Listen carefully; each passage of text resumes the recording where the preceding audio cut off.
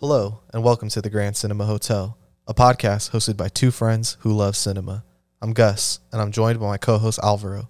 Tonight, you're staying in room 165, John Wick Chapter 4, the newest film in the franchise, directed by Chad Stahelski.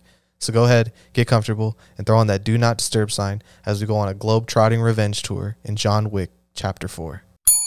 Epic Fortnite gamers, it's time to rise and grind. John Wick is in grave danger.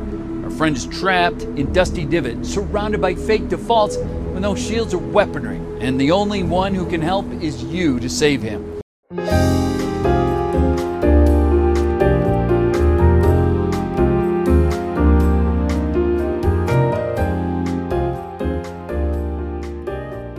What's going on my Wickians, and thank you for checking back in to the Grand Cinema Hotel.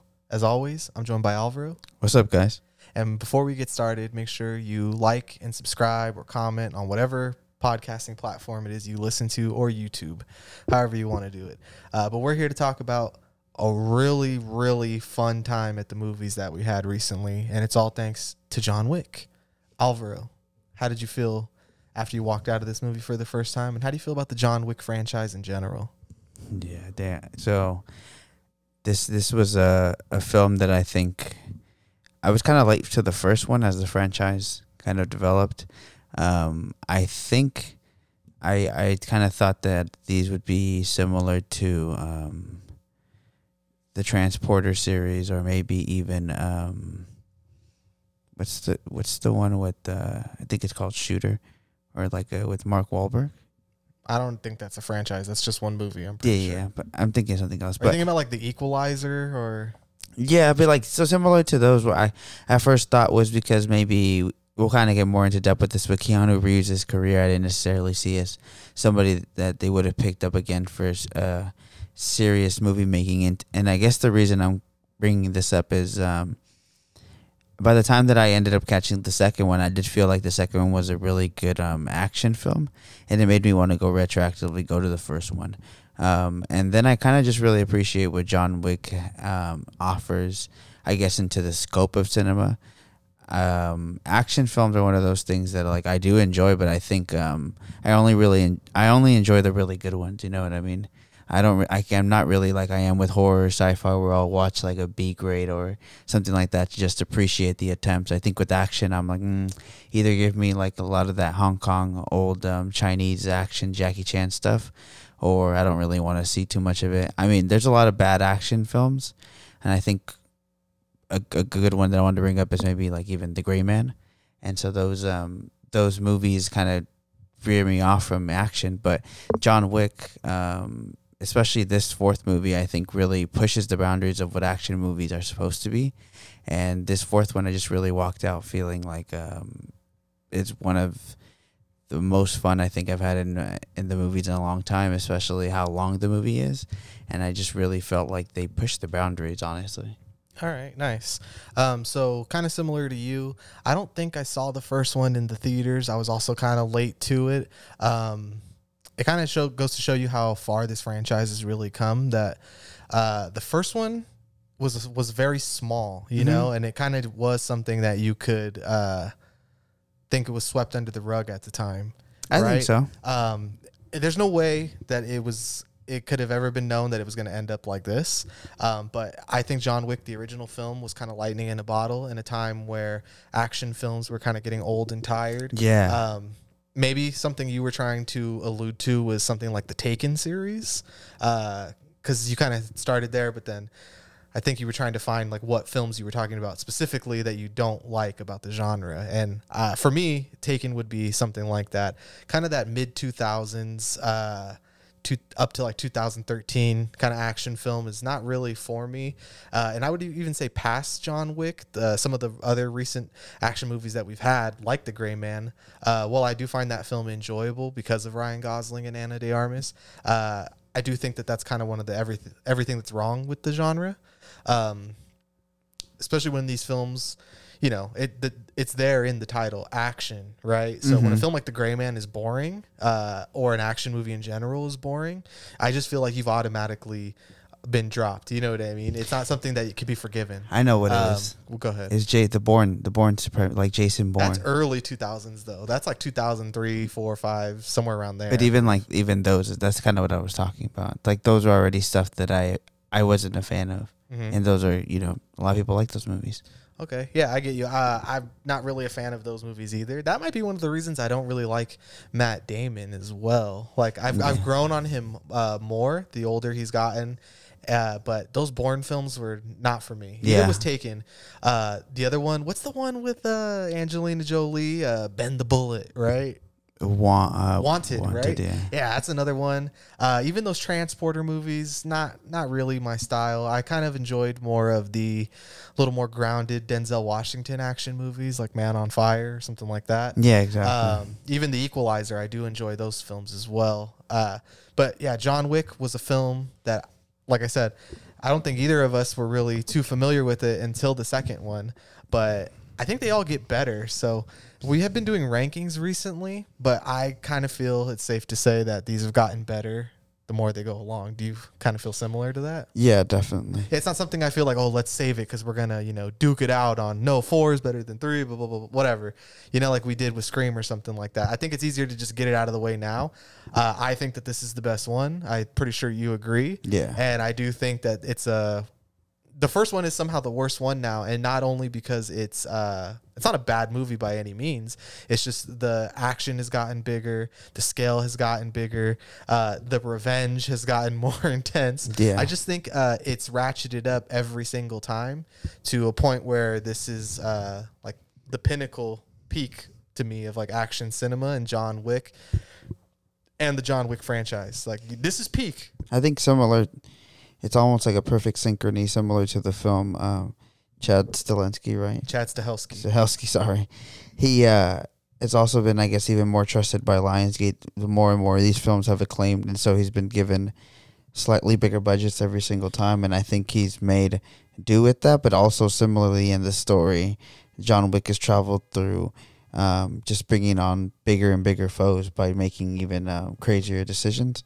And I think to be able, as a director, to have the backing of a studio and be able to kind of give the audience what you would imagine, like, oh, so things are going to get bigger, and they do, I think is why it really pays off. Because, like you said, when you buy that ticket for the action movie on Thursday previews for us, right, or on Friday night for your friends, you want a really good time. And I think every single time this movie has, if you were into the first one, they're like, if I already got you with this first one, you're only going to be really more impressed. And I think that's also something that's really hard for most other franchises or even other movies to do. Yeah, I like what you said about the progression of the scale of these movies and Lionsgate giving Chad Stahelski more and more pull and money to make these movies. I don't think it's felt wasted at all. Exactly. I do think that the John Wick budgets, the more they've grown, then the story gets bigger. It's only made it better. There is some, there's some stories out there where more money wouldn't fix the problem. Exactly. But I don't feel that way about the John Wick movies because of what they're about. They are important to the scope of cinema, like you said, of just pushing the boundaries of what you can do in an action movie. Mm-hmm. I think that these are really important American films as well, and the reason I say that is because I do think that, long gone are the days of like Die Hard and Lethal Weapon and these action franchises that work, or Arnold Schwarzenegger or Jean-Claude Van Damme, right? So we've kind of been missing the quintessential action movies that, from the American perspective at least. And the reason I'm harping on the American aspect of it is because I'm not going to disrespect the other countries and be like, oh, there's no good action movies anywhere, because I'm sure a lot of the best action movies that have inspired John Wick are non-American films. Yeah. Like you were saying, like Hong Kong films or Chinese films or Japanese films or even European action films, stuff like The Raid 2. The Raid 2. Yeah, exactly. Or even now, other recent films like RRR, so action in general is kind of having its renaissance, which I think is actually a renaissance, because they said that about horror for a long time, but kind of revisiting some of the horror movies of the early 2000s and 2010s, There's still a lot of good ones, and I would argue that there's less good action movies than any of the other genres that we are actually into. I think this might be a little early into the episode to bring this up, but just because I was reading about it, because in the first John Wick, I think there's a pairing between the current director, and I think it has something to do also with the director of Bullet Train. Talking about David Leitch, that's like one of his partners. Yeah, right. And so they kind of just talked about, the reason I bring it up is because the difference in between their careers, and they are both obviously made an action film kind of similar to each other, and I mean are pretty close to each other in terms of like how soon they came out and what release years. Bullet Train and this, and I think to really see the difference in terms of like what kind of action movies they are. I think they're polar opposites, and for them to be kind of known to be like partners, I think just really shows how, kind of just basing it off of like, I want to see asses being kicked and really cool, lighting and all this stuff isn't really not everybody can pull it off. And I only bring that up because they have a lot of similarities, but they just don't deliver exactly the same. Because I don't think they have the same amount of care. That's an interesting perspective because I know you like Bullet Train. Mm-hmm. I don't know how you feel about the Deadpool movies because he did the second one. Yeah, exactly. I haven't seen Atomic Blonde, but I heard it was Lady John Wick, so I'm not opposed to seeing it, but I just haven't gotten around to it yet. Right. But yeah, I mean, I guess I could see that comparison coming from you because you actually like Bullet Train. Yeah, because I mean, I like them for different reasons. You know what I mean? Our degree of appreciation for Bullet Train varies very opposite directions. That's why I bring that up. Yeah, I mean, just because I like them for different reasons, but it's obvious which one takes more care or takes itself more seriously. And I think that while I could say that I enjoy Bullet Train, I don't think the things that it achieves is nearly close to the stuff that... I mean, we're playing the third one right now just as a background, as we always like to do. And I think that's even... Before this fourth one, I had revisited the third one. And just that's what I appreciated more about this third one and revisit is that every single time the fights and the scenes and the choreography just steps up. And I mean, this movie completely blows away these past three renditions, just by every single, like the big fights in the third one and the second one and the first one are just mere like appetizers in this fourth one. Yeah, I get you. Very humble beginnings. Yeah. And to see where we are now, like an Indiana Jones level adventure. Exactly. It's really fun to see that. I do think that Lionsgate and Chad Stahelski and Keanu Reeves have really treated this franchise the right way. Mm-hmm. I think there's a level of sincerity there and true appreciation for it that maybe I don't see in Bullet Train. A little too much wink wink self-awareness for me. Yeah. A little too much comedy. Not to say that John Wick is not funny because they are deeply funny movies. They're very absurd, slapstick, Looney Tunes like movies, but they never take a second to let you know that it's silly. It plays it so straight, and that's what makes it funny, as opposed to how, I don't know, something like Bullet Train or Deadpool would make sure grab you by the collar and say, hey, this is supposed to be funny. That's why I bring them up, because they're actually really close to each other. They're similar, but there's a slight execution style, obviously, that changes them drastically, even as somebody who likes both of them, and I think that goes down to the director.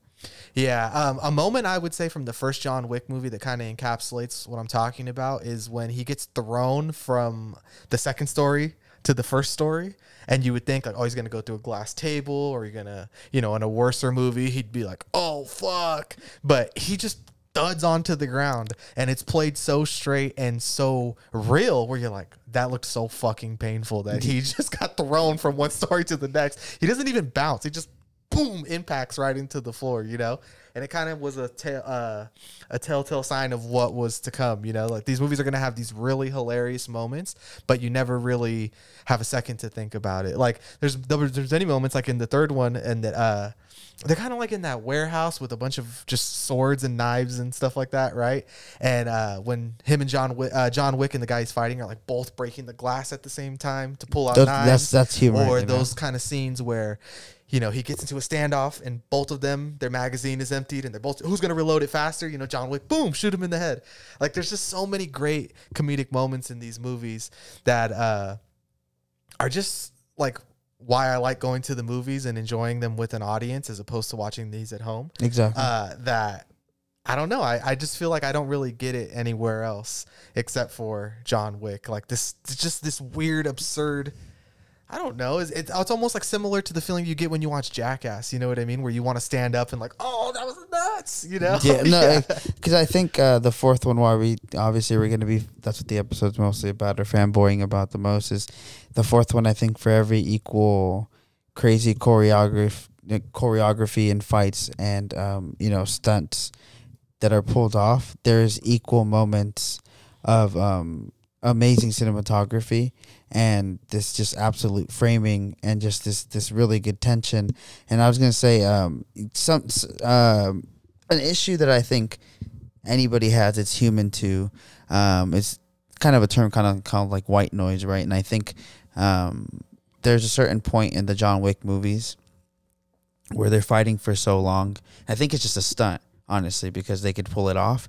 They're fighting for so long that they have to get creative in terms of how much flips, John Wick can do, Keanu Reeves can do as a human, which ends up kind of, that's the realism I like, that after a certain point you can see how tired even John Wick is, right? And I think it's because it really is, Keanu Reeves really in just having this crazy endurance. But I was going to say is that it understands that you can only show me him flipping or, going under and hitting him from his ankle so many times. But in this fourth one, they elevate that so much more by those moments where it might become dull by showing me camera work that might become crazy, or lighting that might be interesting, or a different choice of how they're going to try to kill him. And this fourth one, they try using cars in a certain scene, or even the dragon breath bullets that they use, which ends up becoming this amazing scene. And I think that's where the fourth one really steps everything up. Like you said, that's where the money is going, the budget. There's certain scenes where we kind of joked about, why does this look like Lawrence of Arabia, at a certain point. Obviously it's a joke, but it really did look really good. And to really see, again, to bring up the Gray Man, $250 million budget, compared to $100 million budget, kind of just proves how much more these movies that we love so more and seem to be pushing in the medium could be made if the right directors who cared about making action films seem as serious as they can be. Like, what would happen if we actually got more of that? This is a call to all directors that $100 million is more than enough. Yeah. If you can't make it look like John Wick 4 or like Nope or Creed or anything like, then you failed. You don't got the vision the way that these guys have the vision. Because apparently this is enough money to make an absolutely stunning, gorgeous, maybe one of the best, like, I guess in my personal preference for style, one of the best looking movies I've ever seen. No, yeah, definitely.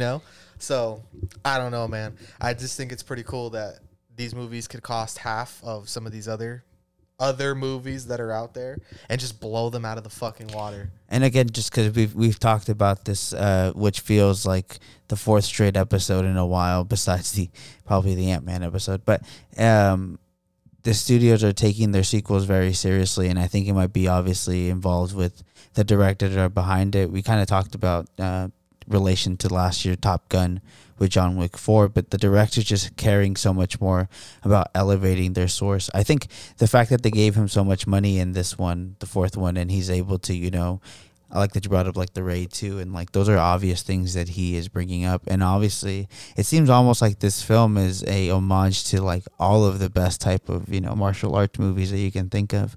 And I just really was obviously we're still kind of in the beginning here, but I was just really blown away by this movie. Considering it's been a year where a lot of the sequels have been really good, this movie just honestly just rocks.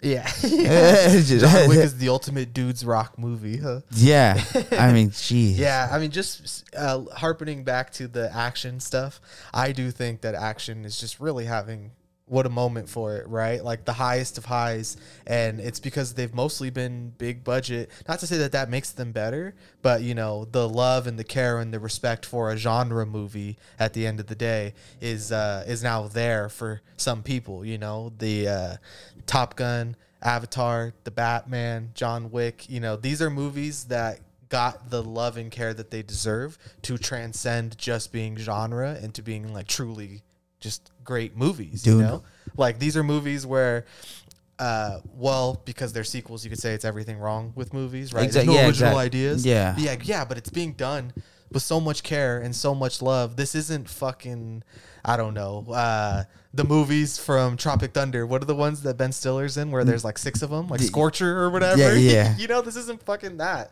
This is real loving care being put into these movies. And I don't feel bad when the studios, you know, actually do put the love and care in, and then the mainstream audiences and usually the entire movie audience agrees, like, yeah, this is fucking good. Like, this is what we need, is, you know, like the Indiana Jones level budget action movies. Like, how about that? Action's a really fun genre if it's done the right way. I mean, we sat here and we shed on Halloween. You know what I mean? And that's one of them. Fucking sucks. That's one of them where they've put the money supposedly and they care and everything, but it just doesn't work. And it just, John Wick is something maybe in an artsy snobby way, maybe seen as a mainstream type of film and doesn't really necessarily need to have the pressure to push the boundary, but the fact that it's easily right as of right now, and I'm gonna say it, and it's gonna seem like a hard time for anybody to really pass it.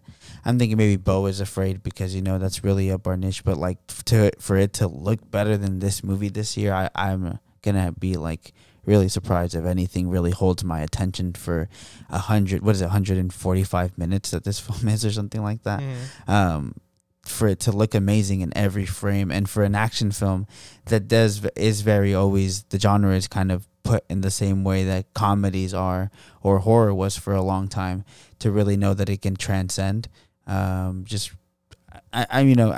really just enjoy directors that don't really undervalue that they're, you know, doing studio work, that they really feel like they could still voice their own creative choices. And I mean, every creative choice in John Wick 4.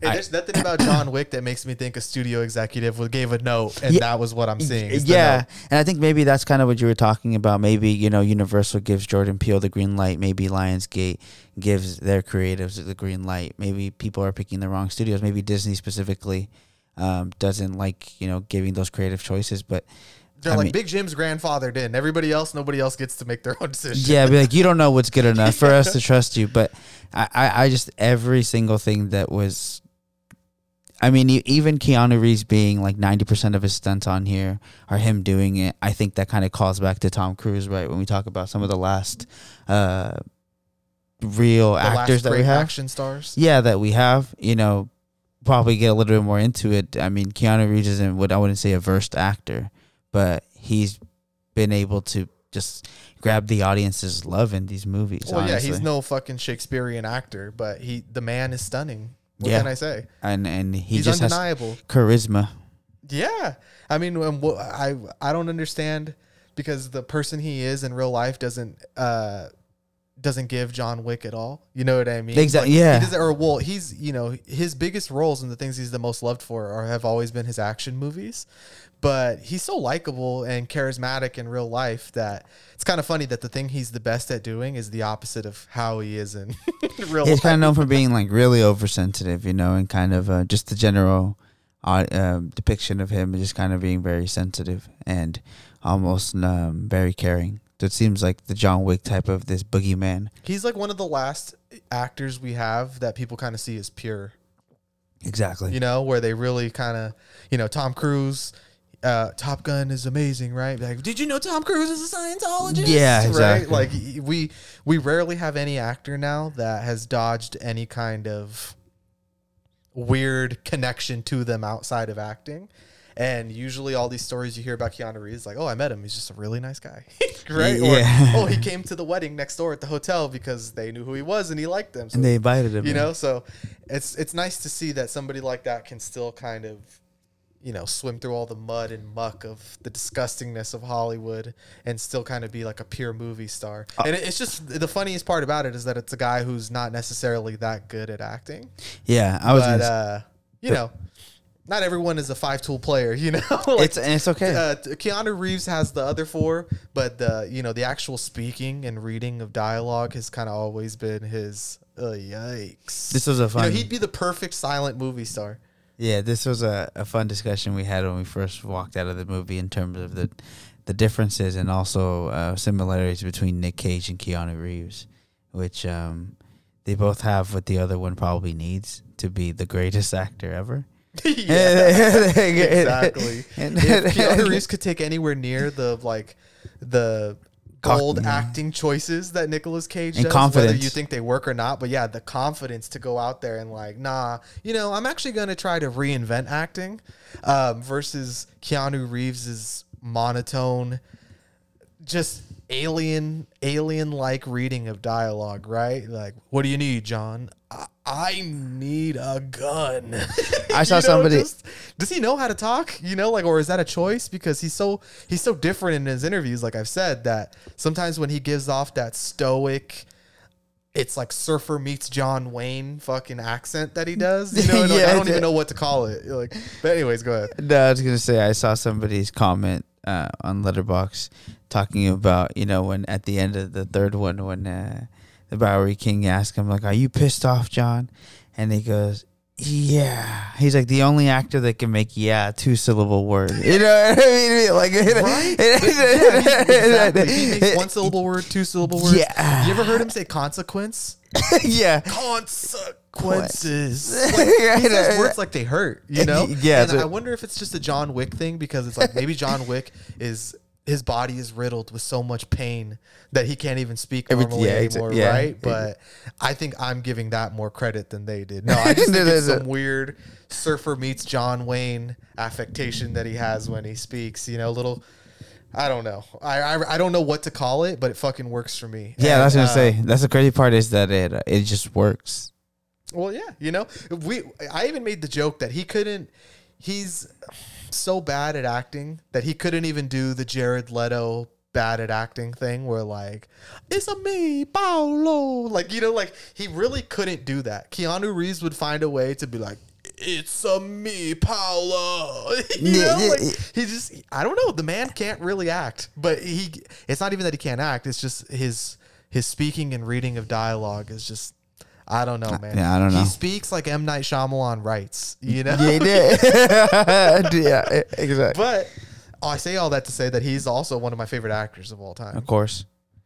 I do. It doesn't. How could he not be? I think right? He's so one of a kind. There's nobody like him. We talked about like all the movies that he is in that I do really like. You know, Point Break, Speed, The Matrix. You know, I find him very intoxicating. I mean, the Matrix. That's what I was gonna bring up before. Is the Matrix has given, or shout out the Wachowskis, have given them a lot of pull. Keanu Reeves ever since the Matrix changed the trajectory of his career for sure. Because he's had many like moments in his career. He's never consistently been like the guy. I mean, even before John Wick, he was bordering on washed upness, you know, of being like, whatever happened to Keanu Reeves? Yeah. But I'm glad it saved his career. And, you know, maybe it's good that actors have these ups and downs. Do we really want them in our faces for like 30 straight years? Yeah, I mean, John Wick, Keanu Reeves, I think,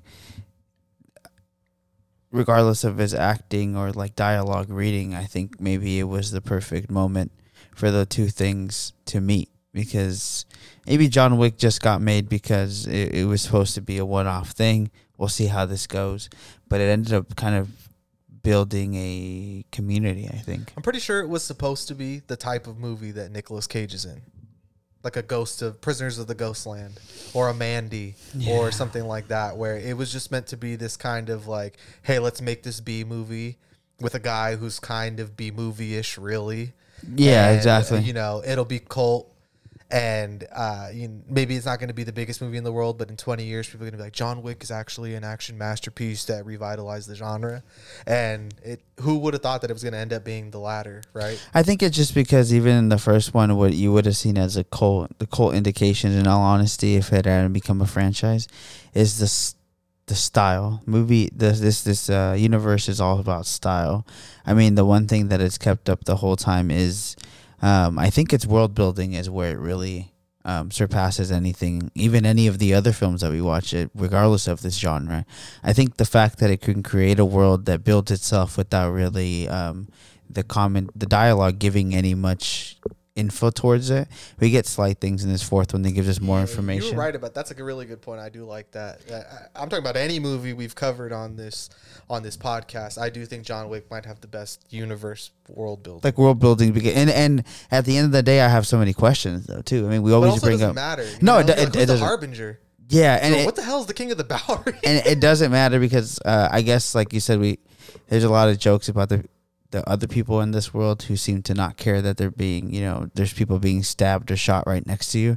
For some reason, in the second movie, when they're dancing in Rome, these people, they're getting chased, they don't care. And then in this fourth one, we have a lot of club scenes and nobody cares that anybody's getting stabbed. Dude, they do for like a second. Yeah. Someone will be dancing, and then, John Wick stabs a guy 25 times, and then they go back to doing the Roy Purdy dance, just like... Yeah. No. Okay. It's John Wick. Okay. Ooh, that makes sense. Yeah. Oh, he's just hunting the bad people. No, but the world building has so much of itself going on. Like you said, this high table entity seems to have so much structure already. So every movie you're just led into a couple more information. But the fact that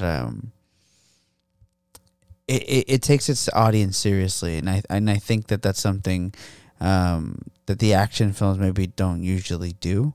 But here, the only part that seems to be kind of not as detailed or anything is John Wick's past. Besides him having the wife, everything else we just kind of get through. Even in this Donnie Yen's character, this fourth one. You usually get it through the people he meets. Exactly. Because they're everybody knows him because he's so famous. Yeah. So he's the only actual mystery. Everything else, they give you the credit of being able to learn through just going through the world of the movie. We talked about like the Bowery, right? The fact that every homeless person here is maybe homeless in terms of money, but they have endless information with the high table. Yeah, so we've been going for 30 minutes, and we haven't even really started the review of the fourth movie. We've just been rambling and ranting and talking about how much we fucking love John Wick. Yeah. So we were planning on not giving spoilers for like 20 minutes, but how about that? We went more than 20 minutes without even really talking about the fourth movie. Yeah. So I guess from here on out, there will be spoilers. There's only one or two things to spoil the movie. So if you don't want any spoilers, stop right here. I think you can tell we give a glowing yes recommendation. 2 thumbs up, 5 stars, 10 stars. Couldn't recommend you go see this movie anymore. Please see it in IMAX if you can, because that was optimal. Yes. So these are the thoughts I really wanted to put down about John Wick, just so I can, solidify how I really felt about this. So John Wick Chapter 4 is a neo-noir action masterpiece and the latest film and was now a full-fledged franchise. It is by far the best in the series as the films have continued to get bigger in size and scale. The action is once again grander and more violent than each previous entry. The emotional arc of the first film has always felt like a guiding light that helps hone us in to remember that all of the destruction we have witnessed is for naught. But in my personal opinion, the further we have gotten away from what grounds John to the normal life he so strongly believes he wants, the better the films have gotten. Sure, a dead wife and puppy is enough to fuel any blood-soaked, bullet-riddled revenge quest, but there's something a lot more interesting to me about John Wick being the embodiment of death. While still grounded in the mechanics of the world's rules and physics, John has seemingly become more and more indestructible as each movie passes, and I thoroughly enjoy that aspect. Yeah, well said. I rarely ever write my full thoughts down like that, but honestly, I'm starting to realize that I guess few movies really have that effect on me where I'm like, I need to write this down. You know what I mean? It's really fun to just usually go back and forth with you, but for this one, I felt myself like, I need to give this an Ebert level review. Oh man, so I feel like you agree with me about most of those points, right? Yeah, About the I mean, movie being better. I would say almost 100%. Honestly, I can't really think of anything I disagree with. The statement.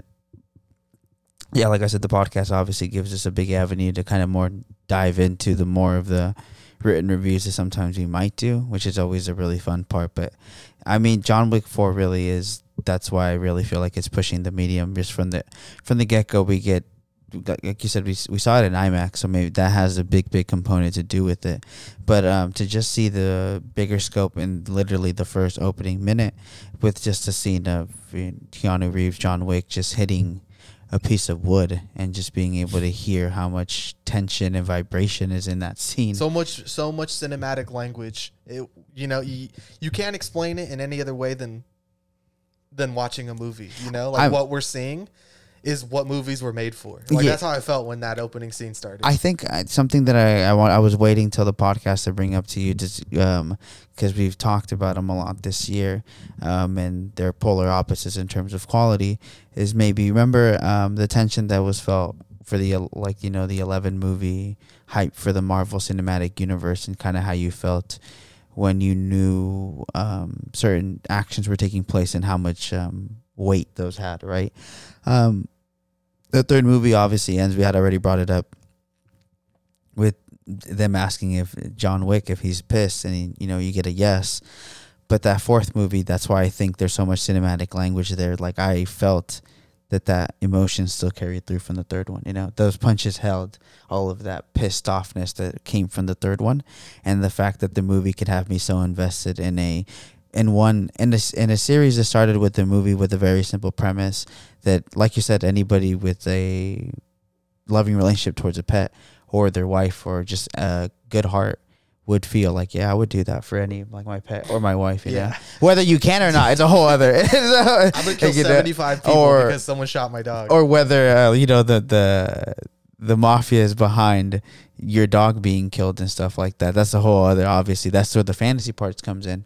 But the fact that is taken, John Wick's whole attitude towards, not only it started off with these things, but now it's just about literally disrespect. They can't tell me what to do. And how it's just kind of climb. I think is just the ultimate movie decision that you'd want to see any character do, and this kind of evoked this greater spirit towards the story. Yeah, I mean, John Wick is a character arc I can't think of any other movie having or series having, of where he really does just become, well, I guess he was in a previous life that we never saw, but more and more this indestructible reaper, you know what I mean? Yeah. Like, death follows where John Wick goes, and to see that journey from, what the hell, he killed 40 guys in the last 30 minutes to this is literally death walking towards you. Like, I love that, it's the closest I think we'll get to a true great villain arc, except John Wick is not the villain. I mean, he's not I don't even want to get into this, but it's not like there's good guys or bad guys in this movie, but I can't think of anything else like it, honestly. He's serving as like this medium, because he's not good either. We're not going to talk about I'm not there is no John Wick. Yeah, because I agree that in this world, I guess none of them technically are good people. Oh, well, no. Think about how many families John Wick has just totally broken and destroyed because one person killed his dog. But again, in terms of these movie getting bigger in scopes, I think something that really helps a lot, this fourth one, it makes me stand out. Maybe in the first one is like the weakest part is because in the first one it's trying to establish how crazy John Wick character is. We get what might in retrospect be seen as a lot of easy kills for John Wick, and it's because they're just men in suits, right? But in this fourth one, we get these people full swatted, geared out, and I think that the fact that you have to get so intricate and close and personal, and John Wick is still taking these guys out, I think really shows that even the series doesn't want you to think that it's bland and just throwing no challenges at John Wick. I think the fact that it is actively challenging, and like I said, shows scenes of John being exhausted, I think is what makes it almost feel grounded on something so ridiculous. That's a good point. That is kind of what makes it better, is that the more indestructible he gets, the more he gets the 5 stars. Every fucking villain he fights is, God damn, dude, John Wick used to headshot this guy 1 second. Bam, yeah, bam, yeah, bam, exactly. Bam. Be like, hey, now he has to have like little 30, 40 second duels with every single guy he fights. So yeah, that is one of the That's a small thing I never noticed until you said it right now, that the kills have gotten harder. So you believe that the high table is throwing their best, you know, and like, even in the first one, you're like, this is a mistake. They committed a mistake. Exactly. This is just a gang that thinks they could take him out, and they don't know that they're like messing with something bigger. And I think that's where the second one really elevates the fact of what it is, the actual world of the Continental, the high table, what it is to be a tracker that we end up seeing in this movie, what it is to be a bounty hunter, what it is to be all these other exponents to this world of, I guess, crime, or this almost knighthood. Crime? It's like, almost what like is it, it's almost like knighthood, honestly, of general. Because I think it's always a good mix. This movie always reminds me of this knighthood, and also like the Kingsmen. You know, they live in this world where kind of they have these gold lagoons, as they say, right, to just give up, and it's their currency. They have different currency from everybody else. Oh, doubloons. Doubloons. Sorry. Gold doubloons. Yeah. What is that? SpongeBob. What is that? Yeah, gold doubloons. Yeah, no, and that's what I mean is, it's they use different currency. They give the taxi guys this coin, and it's like this unspoken bond between the society that exists. I mean, maybe it's just kind of really alluding to, obviously, a lot of people who think about conspiracy theories know about these underground societies, but in this world, in John Wick, it just seems like there's this respect and this weird kind of society that exists. Yeah, because what are these things, right? I've always kind of wondered this too. Is because they have no monetary value. It seems like it's more of a favor value. Yeah, like you've earned this by doing something, you know, some hardcore shit, right? Yeah, exactly. And then okay, so the one coin is good for a taxi ride. It could be good for weapons. It could be for a night at the Continental. You know, it's like so the monetary value doesn't really even add up to what is one of these things worth, right? It's like a coupon the only time book. I ever noticed where it was like more than usual is when John Wick gives the cleanup crew in the first one. He gives them like 5 or 6. So I'm like, okay, that must be the favorite that's worth the most, like hiding the bodies. Mm-hmm. But other than that, everything pretty much seems to cost 1 gold coin, right? Like 1 coin per favor. In this movie, obviously, we'll get more into depth of like the cast and what I think another outstanding factor that makes this movie the best of the series. But in the beginning, there is a scene where the tracker character is checking into the Continental, and he just uses 1 to check in. Yeah. So, you know, and that's all the time. And we've seen it throughout the whole universe. They use 1 to check in. So 1 is enough to check in, but like you're saying, 4 to clean a body, 5. Yeah. Those are the things that obviously you want to be, if you want to fucking get intricate about it, I'm like, those are questions that I have, but it doesn't, at the end of the day, I'm just saying that it seems like, you know, those cheap joke coupons that your girlfriend might give you when you're dating, be like 1 free kiss or something, is the societal monetary value that they have here. Yeah, and you know what? I think what you said about the world building is really just going back to that. It doesn't give you any of the glup shitto that Star Wars does. Yeah. You know, where they're like, how much is 1/4 portion? And like, I'm sure, actually in Obi-Wan season 2, episode 3, 1/4 portion is worth this much, you know, this many digits. Like, dude, fuck all that. They just use gold coins. Like, okay. That's all I need to know. Yeah. You know, I don't need to go into all this other stuff that I don't think they waste any time. They set it up and they're like, come on, you get it. Like, they do shady shit, man. Here's a coin, you know? Because you want to know, at the end of the day, it reminds me of some crypto stuff. And the reason I bring this up is in this 4th movie, and obviously throughout, John Wick has a bounty. It's not like it's in these gold coins. No, they're not like 15 it's gold in money. coins. They're it's like, in dollars. Yeah, $40 million. Yeah, exactly. So I just think the coins... American greenbacks. Yeah. So I think it's like the coins are like, you know... one of these is a Bitcoin or whatever, you know? It's worth 1 ETH. But at the end of the day, they still want cash. All of the bounty hunters and everybody wants cash. They're like, for John Wick's head, I take greenbacks. Yeah, but like not 5 gold coins. I take Benjamins, thank you. Yeah. So it's one of those things that, you know, in a more poor universe where there's a lot of bigger issues and plot holes, it's something that you would add on to be like, and this is stupid too. But I think here it kind of just proves that it kind of goes across the point to prove that there's kind of like this gentleman rules to this weird underground society. You know what? This is what happens when your movie's directed by a Chad. Yep. Specifically Chad Stahelski, who is literally a fucking Chad. He is the Chad personified. Of course, this guy made John Wick, right? Once you get a look at him, this guy's fucking... Look, everyone's hot in the John Wick movies, even the fucking director. Right? This is true. Where it is kind of like, you know, the soy face or the Chad where you're like, no, it doesn't make any sense. Chad Stahelski has literally decided it doesn't matter. Yeah. It doesn't matter. Look how cool it We're is. here for the cool action movie. And I do think that his career as a stuntman has to be why that somebody like him could make a movie like these 4 movies, because he's had so much experience in this genre. I'm not going to say the most, but just to go down some of the movies he's been a stuntman on. So Matrix, Spider-Man 2, Mr. and Mrs. Smith, 300, Iron Man, X-Men Origins, Speed Racer, Tron, Constantine, The Crow. He doubled for Brandon Lee after his fatal onset accident. So that's how they finished the movie, was with Chad Stahelski. The Expendables, Van Helsing, one of your favorites. So this guy has just been everywhere. You know what I mean? He really has had a storied career as a stuntman and on the stunt team and stuff like that, to where he is a master of the genre. You know, he's been in the shit long enough to know what makes it work. And you know, obviously he's been in varying degrees of successful action movies, but I think that he found a way to pull out, like, from working with all the you know, the masters that he has, like, okay, this is how I do it, right? Yeah. So I can feel safe saying that all that experience is probably why these movies are so fucking good.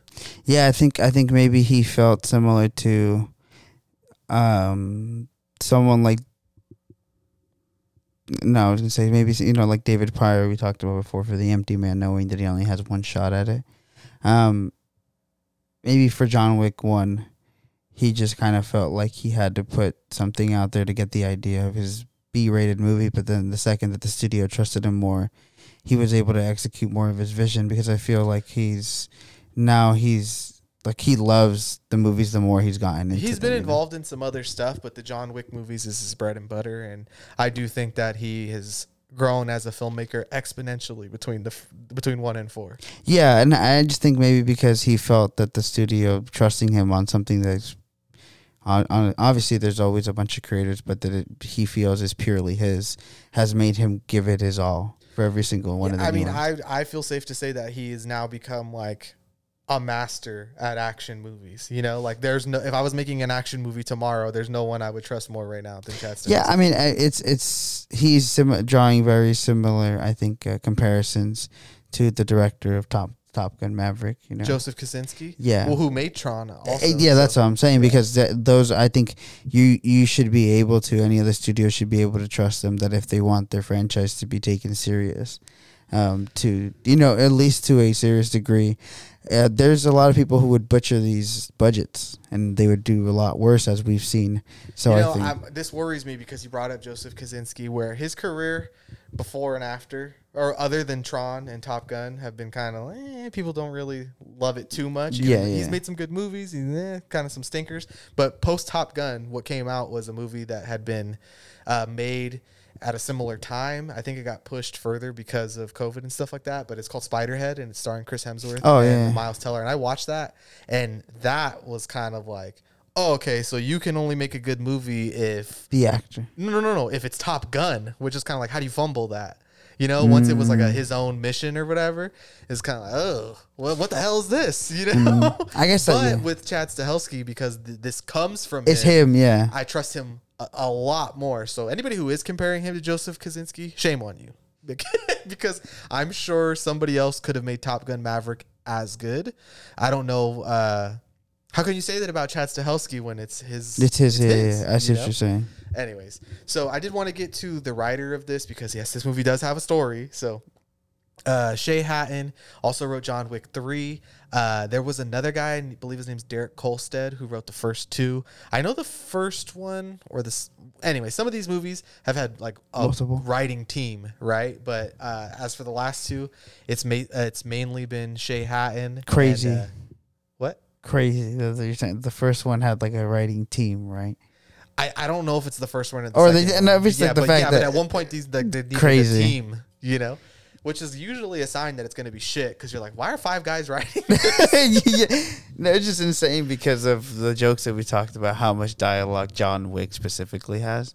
This whole world or everything dialogue based is through every other character besides him. You know what's funny too? Is like it took you 5 guys to be like, yeah. I'm thinking I'm back. That's why I'm laughing. Like, okay, I guess.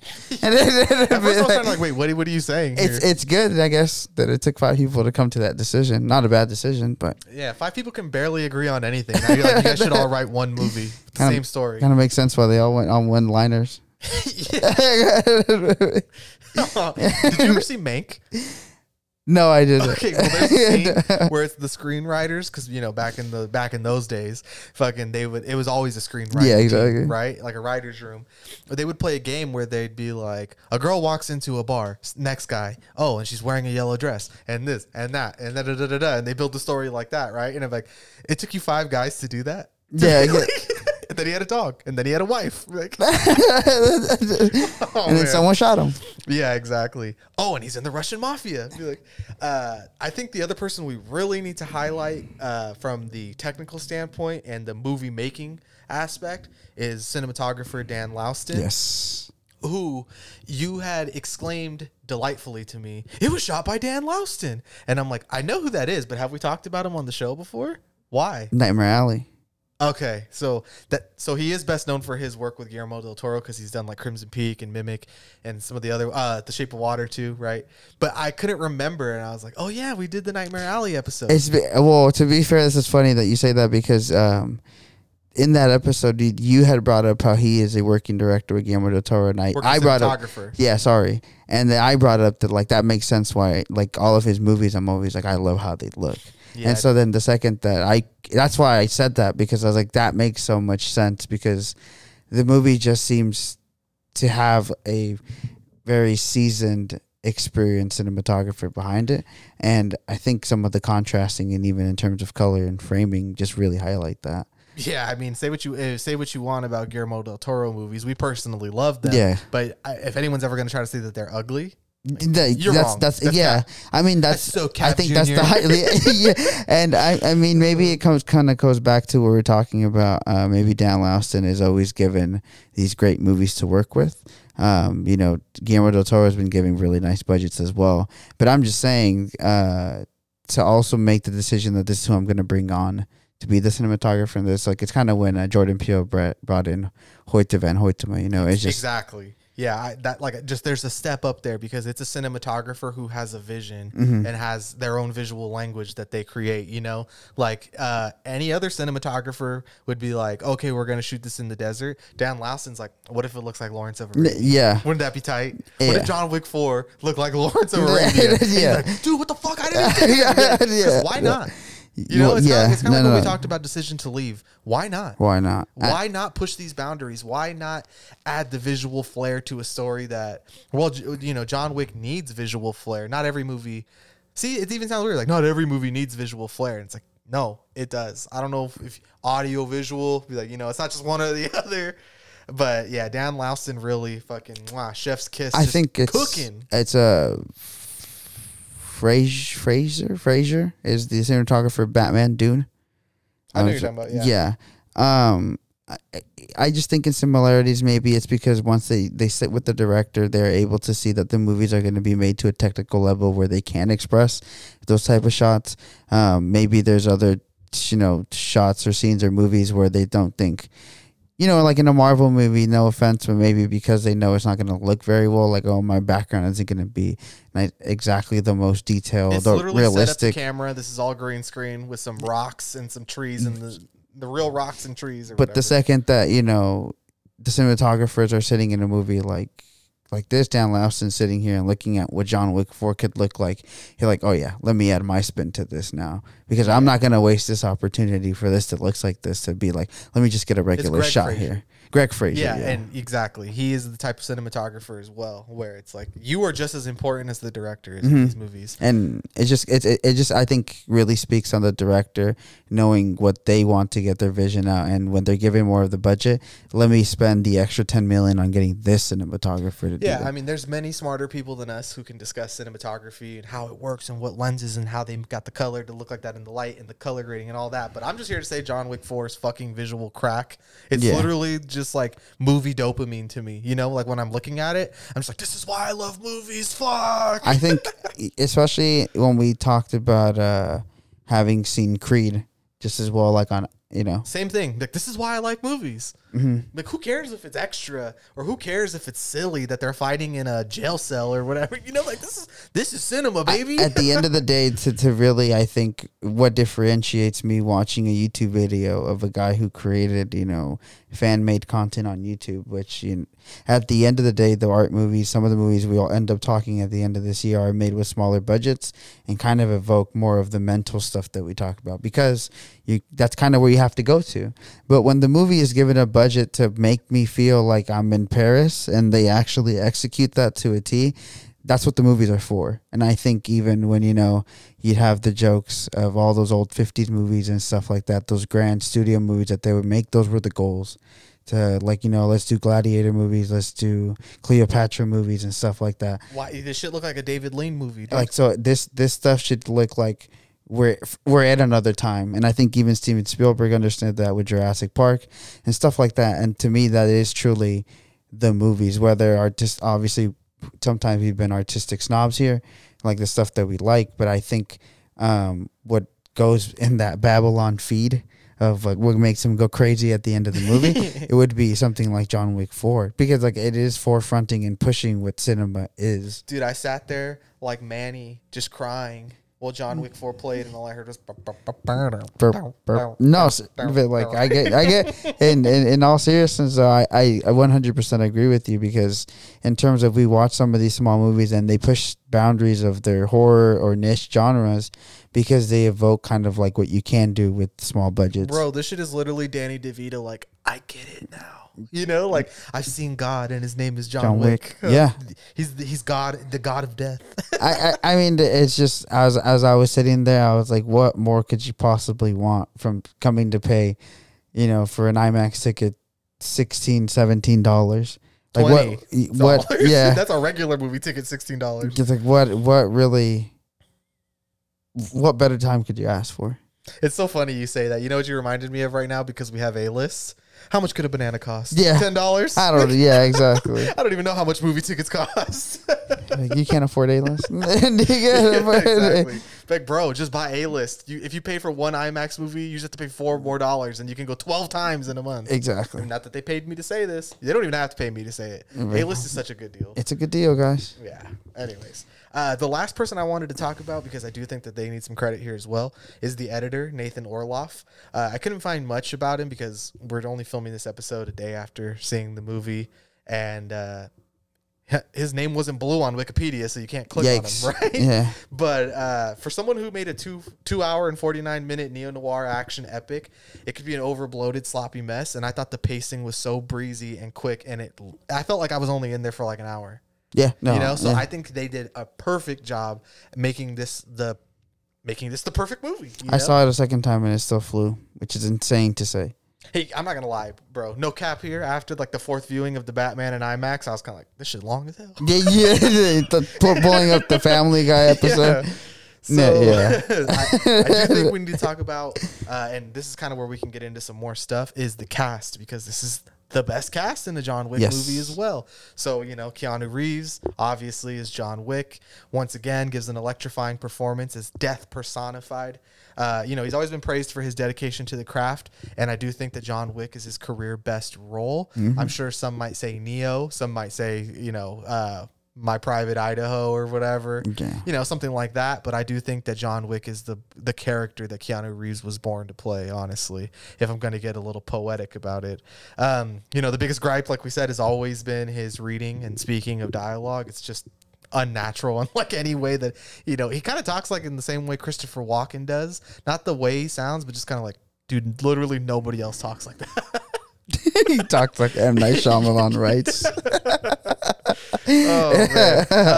But I will say, I think John Wick, being a stoic man that he is, much like Clint Eastwood's The Man with No Name, has always been kind of one of the ways to make him soar, like out of the stratosphere, to being like, wow, this is a fucking great performance. I do think it's how little he says and how much of it is that emotional and guttural primal violence, you know? Yeah, that's like that's what makes Keanu Reeves lightning in a bottle is when he's fucking has someone in a triangle choke and he riddles 6 bullets into their head. You're like, wow. You know, like only him, you know, like he there's something about the way he makes violence look. It's so beautiful. It's so choreographed. It's like, it's unlike anything I've ever seen, really, because there's such a nonchalantness to it, you know? I think, or that kind of exhausted thing that you're saying too. Like, there's just something so real about it. I think there's this weird, you know, sometimes they call it like a dichotomy between, I guess, in the realm of a movie, like a bad guy always having this good side to them. And I think John Wick is like the closest good bad guy that the audience can relate to. There's only one thing about John Wick that's good, and it's overblown. It's that he had a wife once. Yeah. You know? And I think that, well, you're the only one. That for some reason, hitman in this world that ever had a wife. Yeah. But it's like I think that relatability is what makes people root for him. You know what I mean? Even though, like you said, he's not necessarily even a nicer person than some of the... There's people his here, counterparts. Yeah, there's people here who are victims to the selfish decisions that John Wick makes that basically are better. Every other person who comes into contact with John Wick that are better people than him. Yeah, I mean, hundreds and thousands of people have died by the hands of John Wick and his actions. You know, so I do get what you're saying there, and I think this is one of the great things about TV and movies is that they can, well, just any media in general, is that they can make you care for someone who should not be cared for. Because let's not get it twisted here. John Wick is probably one of the most evil characters that's ever existed. Because you brought up like Clint Eastwood, you know what I mean? And Clint Eastwood's cowboy characters always had that, like, you just have the bad character being good in this story for the premise of, I guess he has some moral victory for beating the more bad guy. Yeah. But it's not necessarily, to be able to kill one of the top bad guys, you kind of got to be a badass yourself. And I think that's something that's almost looked over or cheered, which I'm just bringing it up because it's interesting that media or a really good film can do that, right? Because you'll cheer for someone that, in real life, you'd be like, this is a piece of shit. Yeah, John Wick would be like on the most wanted list. He really would be worth $40 million if he existed. He'd be the most dangerous man that's ever lived. Yeah, the U.S. government, you know what I mean? And here... They would have dropped a drone on John Wick a long time ago. Yeah. The Roma Ruska would have been obliterated from the map. They would have dropped a UAV on him, dude. So, it's just to be able to end up as the audience cheering for a character like that. I do think the more they've gotten away from the wife thing, even though they have to do the cheesy flashback in every movie, the one moment he remembers in their entire life, which is them on the beach, which is how you know that they never planned on this going that far, is that John Wick only has one memory of his wife. It's they were on the beach once and he kissed her. And they keep using the footage of him looking young from the first one. Yeah, that for me, that's all I'm like, this is so nothing. Like, I know some people like the idea of John Wick being that, oh, they killed his dog and his wife died and he's sad. But then I'm like, yeah, but all that movie was just unraveling behind the curtain. They're like, this is the most evil motherfucker that's ever lived. This is Death Walking. This is the wolf from Puss in Boots. Yeah, this is you watch Violent Night, right? Yeah. Yeah, so it'd be like, this is Santa coming back to his roots. Exactly. Well, yeah. I find that to be the more enjoyable aspect of the movie, is that like John Wick was just pretending like that he was a good guy for a little bit. Yeah. Much like Clint Eastwood in Unforgiven, you know? Exactly. Where it's just like, and then your mother changed me. Like, that's basically what happened to John Wick here. Yeah. And now that he has no one to hold him on a leash, this fool is just a rabid ass dog biting everybody. Yeah, burning the whole world down. And at this point, for no reason, honestly. Yeah. Just because this is what he does. And because of his nature. His terror of going against the high table in this fourth one, just going more and more and up the stakes, he brings in, again, like we said, more victims into his... It's so simple, too, because it's not even trying to be any kind of allegory for, like, the small man going against, the David versus Goliath. Yeah, no, it's not that. Like, they're not trying to do anything other than John Wick said, fuck the authority, right? Yeah. Like, nobody can control John Wick. And I'm sure he talks in the third person as well. I did want to talk about the other actors in the movie because everybody's firing on all cylinders here. So you have your usual suspects: Ian McShane as Winston, Lance Reddick, R.I.P. as Sharon, and Lawrence Fishburne as the King of the Bowery, who always just chews up and spits out every fucking scene he's in. I feel like he's made it his personal mission to just kind of outclass Keanu Reeves. Yeah, this is acting, my boy, right? I mean, dude, he's playing this shit so grandiose and like braggadocio. You know what I mean? He's like, the king. Doing Shakespeare in a John Wick movie, and it fucking works. The king is back. Like, it's so the guy from the Warriors. Like, can you dig it? You know, but I don't know why it works. Honestly, it shouldn't work. It's kind of the worst part of the movies, but it's also the best part. Who is this guy? Who the fuck is this homeless guy doing Shakespeare underground, you know? Just always. Once again, Chad Stahelski, doesn't really matter. You know? You just accept it. The homeless people are not really homeless in this universe. They're actually the most dangerous people. It's Neo always needs his help, dude. Yeah, exactly. So Lawrence Fishburne's back. No Angelica Houston this time, but I mean, if you saw John Wick 3, she is somewhere out there still, but she's just not in this one. So I think we need to talk about the other action legends that are in this movie specifically, because this is some fucking sick shit right here, dude. Donnie Yen, the Ip Man himself, Hiroyuki Sanada, Scott Adkins, who would probably be lesser known, but he is much like David, not David. Much like a director, yeah. Where he's been in like 1,000 things. You know what I mean? And to me, he's the one who really stole the show. Yeah. While Donnie Yen is probably the best character in the movie, other than John Wick, I thought that Scott Adkins as that fucking bodysuit, basically playing like the German kingpin. Oh, yeah, exactly. It was so fucking good. That was the best part of the movie. He did. Yeah, he did. We'll like get to that kingpin a little later, but holy fuck, dude, that Berlin nightclub scene. Pure fucking Kino, baby. I was like, what the fuck? Dude, like 4 or 5 times when we were watching this movie, I was just like, what the fuck? Why does it look like that? Dude, I was literally Kevin Garnett. I was like, why has it got so many colors in it? You know? Yeah, dude, David. I keep saying David because you brought up stupid ass David Leitch, but Chad Stahelski, dude, he gets $100 million and he's like, what if this nightclub had waterfalls instead of walls? And yeah. like, yes. Yes. Stop talking, you son of a bitch. You've already sold me. And some neon lights, right? Yeah, definitely. But yeah, Scott Adkins, wonderful performance. Donnie Yen, just come on. It's Donnie fucking Yen. If you don't know what you're going to get out of him by now, it's like, what are you, living under a rock? Like, of course you get some of the coolest fucking action fighting scenes you've ever seen, right? Hiroyuki Sanada, like you said. Yeah, come on, dude. It's fucking Scorpion, bro.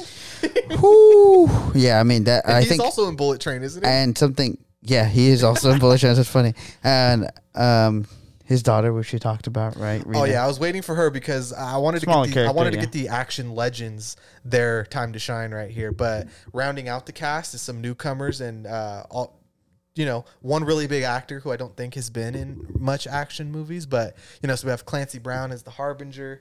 He is a working actor. What I like about these John Wick movies is they have a lot of guys in them. Where you're like, Clancy Brown is not like your favorite actor. Be like, oh, I know who that is. And I feel like the John Wick movies have done a really good job of highlighting working actors and not just action movie stars. Yeah. But Rina Sawayama is who you're talking about. So most people would probably know her as a pop star and a model. But, she's in this movie as Hiroyuki Sanada's daughter. He's the manager of the Continental in Osaka, and he's like one of John Wick's old homies. Longtime friend. Yeah. Longtime friend, right? And she's the concierge as well. So they're basically Winston and Sharon or whatever. Mm-hmm. But this is her first movie. Dude, please, I need more of this. She kicks so much fucking ass in this movie. Yeah. And like, you could say that about basically everybody, but dude, her scenes, so good. And like we said, there's some spoilers going on here. This isn't going to be the last of her. I'm pretty sure the post-credit scene, which we'll get to later, that there's going to be more John Wick stuff in general, and I do hope that she's a big part of it because she was so fucking good, dude. Yeah, it seems much like Ana de Armas. I'm like, more action, please. Yeah, she I think she really stole, just again, for this to be your first role, and again being able to do the stunts, and just pulling off, I think the ultimate goal in any person who's in an action movie is to look badass, and for her to really think did almost really steal the show in terms of a lot of the bow work that she was doing and like a lot of her kills. Really didn't feel out of place at all. Dude, there's one kill in this movie where her and John Wick work together. Like she's using her bow and arrow and she like impales a guy's leg to the wall. Yeah, the knee. And then John Wick shoots him like 4 times in the head. Yeah. Oh, just so fucking sick, dude. Yeah, which is kind of one of the reasons I don't want to talk about the movie itself too much, because it's like, me and you are not going to do justice by explaining shot for shot what happened in each action scene, right? Yeah. But that was just one of the ones that stood out to me, or I was like, oh, yes. Yeah, see, because like her aspect I really enjoy, and I think this happens with John too, especially when he was fighting the German kingpin actor, as you're saying. His name was Keela. That was his name in the movie. But when he's their size differences becomes apparent, and the movie doesn't really play it off like it's like, no, it doesn't matter. It does. And I think that her, specifically Akita's character, one of the kills that she does, she's like stabbing this guy a bunch of times and just through the back and everything, and like climbing onto him basically. Oh, so fucking vicious, right? Yeah. And I think maybe it's the horror aspects of the movies that we like, or how we appreciate kills in cinema. But action films obviously have been around for a long time, and you see certain kills in certain ways, and they hit or don't hit. But this all goes down to the technical levels, obviously the sound and stuff like that. Yes, sound plays a crucial part in how we intake violence, because speaking of M. Night Shyamalan, when we were doing the Knock on the Cabin episode, or Knock at the Cabin, whatever, I don't remember, he mentioned that honestly with the MPA rating system, what could get you from R to PG-13 is actually the sound you use, not what you're showing. So how the way that the sound affects your ear, if they're stabbing a watermelon versus, I don't know, stabbing some other thing, that could be felt like is more violent. Yeah. So he's like, there's been times where we just rework the sound to sound less violent, and they're like, oh, PG-13. No, it really is. Like the second that she takes out the knife from the sheath, and you hear how sharp or how fast it comes out, and then you hear how deep the cut is going in. I think the way that's the guy's screaming too. Yeah. Shout out to that extra for giving the performance of his life. Yeah, yeah, exactly. And in another movie, that's kind of it teeters the line of becoming ridiculous. Oh, that's part of the absurdity, or like the Looney Tunes aspect of the John Wick movies, is that she's riding a guy like a dog up the stairs, and she stabbed him like 50 times. Yeah, and there's violence in movies, and then there's the Stanley Kubrick term, the ultra violence, and there's just sometimes where you could be enjoying, it's not that visceral to see John Wick shoot 15 guys in the head, but there's something about that stabbing sound, like you said, I do think it has to do with the sound, what really ratchets up the violence. Yeah, honestly. And I think even another point in the movie where the sound really ratchets it up is when he's using the nunchucks. Oh, that's so good. hold on. Let's get through this cast. Shamira Anderson as Mr. Nobody, a tracker bounty hunter who teeters between like his admiration for John Wick and how much he needs $40 million, right? That's pretty much his character's motivation here. A lot of moolah. He's basically John Wick Jr. This guy's a fucking dog, right? Yeah. And I seriously think that he's supposed to be like the John Wick universe's broom boy. Like, I don't think this is the last of him. I'm pretty sure they have something else going for him in the future. I wouldn't be surprised if they do choose to do more spinoffs, if he would be involved somehow. I heard he gave a good performance as well. I thought that I really liked him. I heard that they might bring him on for Halle Berry's spinoff. Because he's probably her son. Exactly. on something, yeah. He was her son that was raised by fucking what's the shit that Batman was in before he was Batman? Oh, the thing with Ra's al Ghul? The Ra's al Ghul, yeah. Whatever that shit's called, I can't remember. That's how this dude was raised, right? It'd be like, and they haven't mentioned it yet. Where Bane was? Yeah. The League of Assassins? Yeah. Mr. Nobody is actually Halle Berry's son from the League of Assassins. Because she's Catwoman? Yeah. Quote that, Write it because down. when we do John Wick 5, which I'm sure is going to happen, I bet you he's back. And I bet you he is her fucking son, because I saw the dogs and I thought it was going to be Halle Berry again. But, hey, who knows? And then the last one, heavy hitter, horror king, Bill Skarsgård, as the Marquis Vincent de Gramont. Bill Skarsgård's out here just flexing. His role in the movie, He's essentially a James Bond villain, really. Yeah. You know, fucking absurd fucking elegance while also being like extremely violent, but also, you know, having that regard to compose himself. He never really screams or yells, but he fucking hates John Wick. Yeah. And he's been given, you know, permission by the high table to use every expense and every hitman available to dispose of him. And there's not really too much to say about him, except I do think he's giving a wonderful James Bond villain performance. And, you know, it's Bill Skarsgård. I'm always going to enjoy when I see him. One thing I wanted to bring up about him, because he just takes the scenes whenever he's in it. But my guy here, shout out the costume design. His outfits in this movie are crazy. Great Gatsby ass outfits. Yeah, I mean, like, he's literally dressed like he's like in the 1800s. And I know it's because he's French, but I just mean he's pulling these outfits off because my boy, you know, got the wrist. Typical French. He got cucked by America at the end. Nothing more French than being cucked by the Americans. By the gun. Oh man. Whatever. I don't even think French people probably don't even like John Wick. Nah. I saw one guy say on Twitter, he's like, I took my European friend to see this, and he's usually extremely hard to please. And they're like, because he's French. Giordani. Yeah, they're like, this isn't real cinema. Where is the John Cassavetes? He's like, somebody Giordani would never do this. Hey, if you don't like the John Wick movies, shut up, bitch. If you don't like John Wick, I have 2 of D's for you. All right, so I did think we should probably talk about some of our favorite moments, because we're never going to do them justice, but they're just certain things that happened in the theater where I wanted to just turn and grab you by the collar and be like, what the fuck? This is cinema, baby. Yeah. So, you know, the Lawrence of Arabia scene in the beginning that has a match cut that matches something in Lawrence of Arabia, which is like inspired. Why do that in an action movie? Why? And the answer Why is, not? Why not? Yeah. You know? You bitch. Exactly. I think this was one of the funnest movies to watch with you, because I do think half of the time we kept looking at each other like I just couldn't believe what we were watching.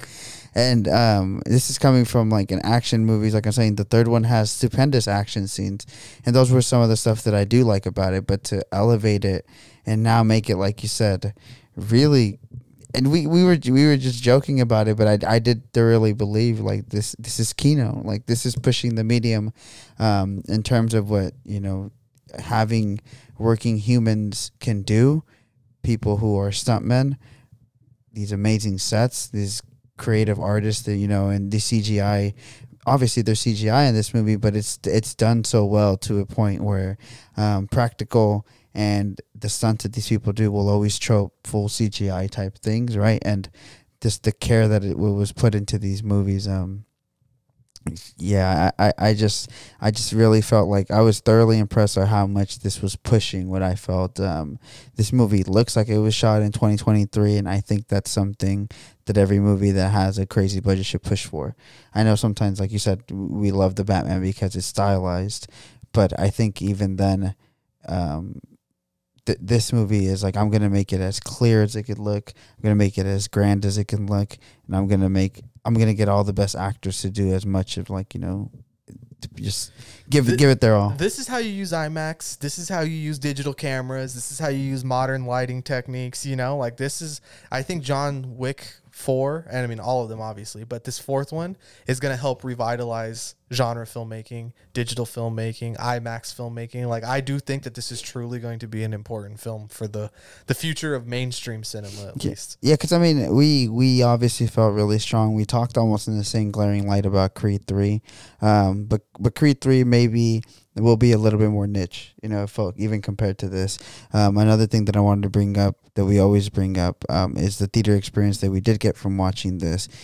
The people come out for John Wick, man. Of course, this shit was like sold out. Yeah, and I went again before this recording, you know, on the Saturday at 3, and all of the good seats were taken up for an IMAX showing, and this was in Regal, so I don't think how many people really have as many like a Regal service, you know what I mean? So I think every one of these people is paying the $20 for IMAX, and they're clapping, they're hooting and hollering in these theaters, man. The people love it, and I think whenever you have a movie that the people love, and we obviously talk from a different light because we watch so many movies every week, and we watch all this other weird stuff, you know. but to be able to all of a sudden become part of something that, you know, so many people are into, but then also not have to give up the, no, I'm kind of like this because I know people like it, or kind of like it. I can see why this is fun to you. This is not a guilty pleasure. No, but this is like, I don't feel guilty about any of my pleasures. But this yeah, is not, I get what you mean. Like you're just giving up. Like, you know, when we do like like Doctor Strange, like you might compromise a little more and be like, I like this. I understand why you might like this or whatever. But this one, I thoroughly feel like I'm forefronting. Like I feel like the nerds, you know, like in terms of, no, this is one of the best movies I've seen in my life. John Wick was robbed for best movie. Yeah. No, you know what I mean? Like next year, I thoroughly have seen just discussions. Like if this doesn't get a nom in cinematography, like I don't understand what else do you have to do? You literally took the words out of my fucking mouth, because I have that written down, that if this doesn't, this will be further proof that like it's a joke. You don't take genre filmmaking seriously, and for cinematography at least. Because, yeah, exactly. You know, even, you know, Big Papa Roger Deakins is like, we should reward these things when they are good. No, that's what I'm saying. Yeah, to not, you know, to say that you don't enjoy any mainstream cinema is kind of, it's pretentious in a way that's like more than just annoying. So that's like, You're gonna shut off a whole aspect of movie making just because, well, too many people like it. Yeah, because that was the one positive this year about, you know, the Oscars, was that Black Panther, did all of its wrong things, that Angela Bassett was there for them to identify, be like, well, this performance was good in this movie. And then Top Gun and Avatar were Best Picture nominees. So it's the fact that they are at least acknowledging that not because something is popular, we're not going to acknowledge it. It needs some. Dude, come on. like the Batman, right? So no, hold on. Mad Max and The Dark Knight are like, those are the only two good genre movies. Yeah, since 2008. Yeah, exactly. You're kidding me. Yeah. Like, and well, I do love Top Gun. I don't think it's as good as John Wick 4. No, I don't think so either. And I have a deep affinity for Avatar 2, and I do think that John Wick is even better. Like on just a mainstream go to the movies, this is what movies are made for type of thing. I do think John Wick is the best, like the best big budget movie other than Dune and the Batman. Yeah. Like for me, it's like that's the holy trinity right now. Yeah, I agree completely. Like, dude, if you don't like this shit, you're being the pretentious snob. Yeah, because like you said, to not be able to give the flowers when they get it right is what are you asking? What do you want? Like just a complete no big movie filmmaking, you know. It should have been about the psychological damage and trauma that John Wick went through for losing for the his dog. life. Yeah, all of his flashbacks should have been of all the memories. You know? Like, see, this is why Pig is if John Wick was actually good. Yeah, you know what I mean? come on. And it's like, come on, I love Pig. Pig is fucking amazing movie, but it's not John Wick, you know. And it's like there's two sides to each coin, and I could do a double feature of John Wick 1 and Pig, and like, wow, those were two fucking great movies.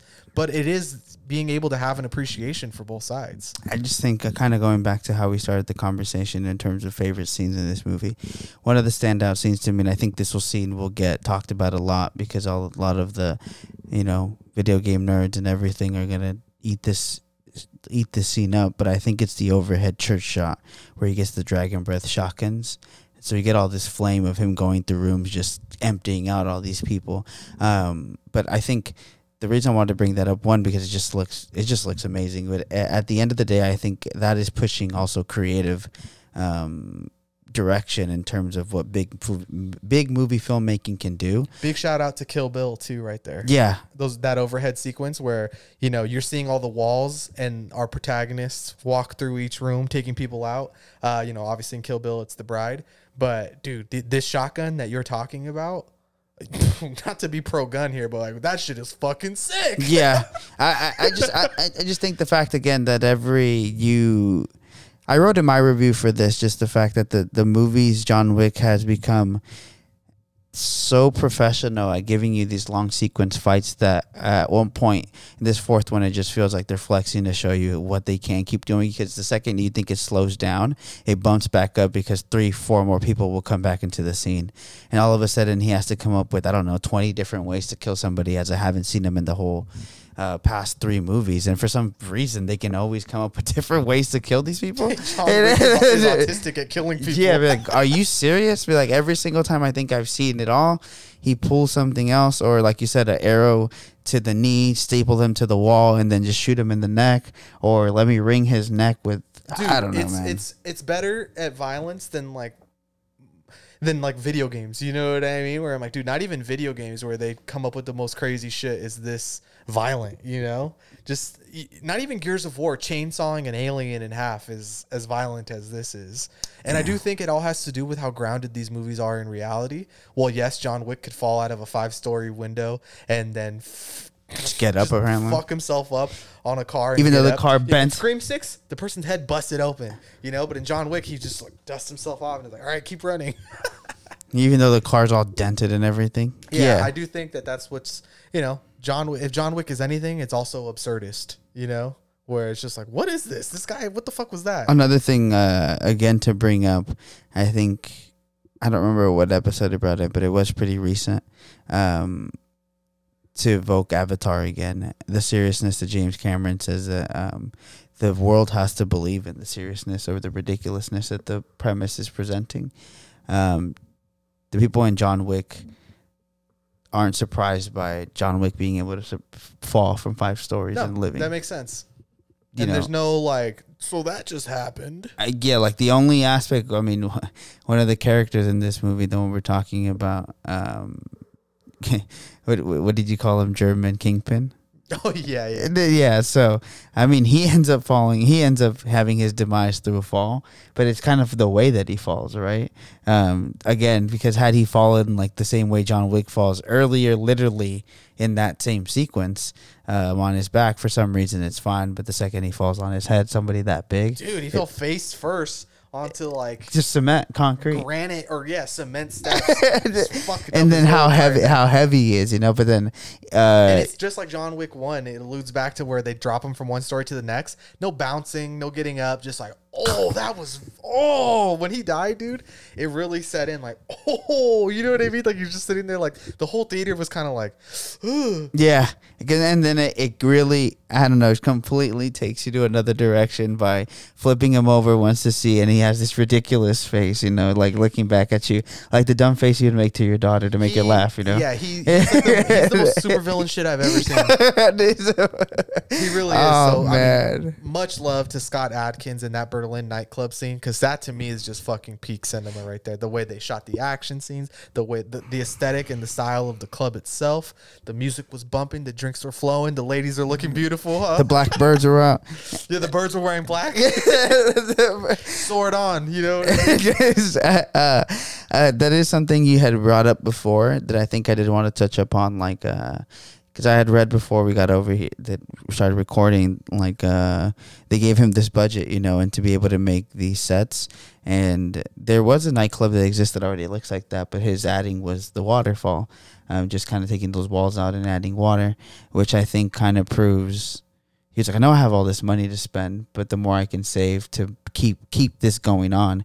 A lot of the marvelous stuff that we always eat up in a lot of the movies, and we, you know, me and you go, a lot of the color lighting in this.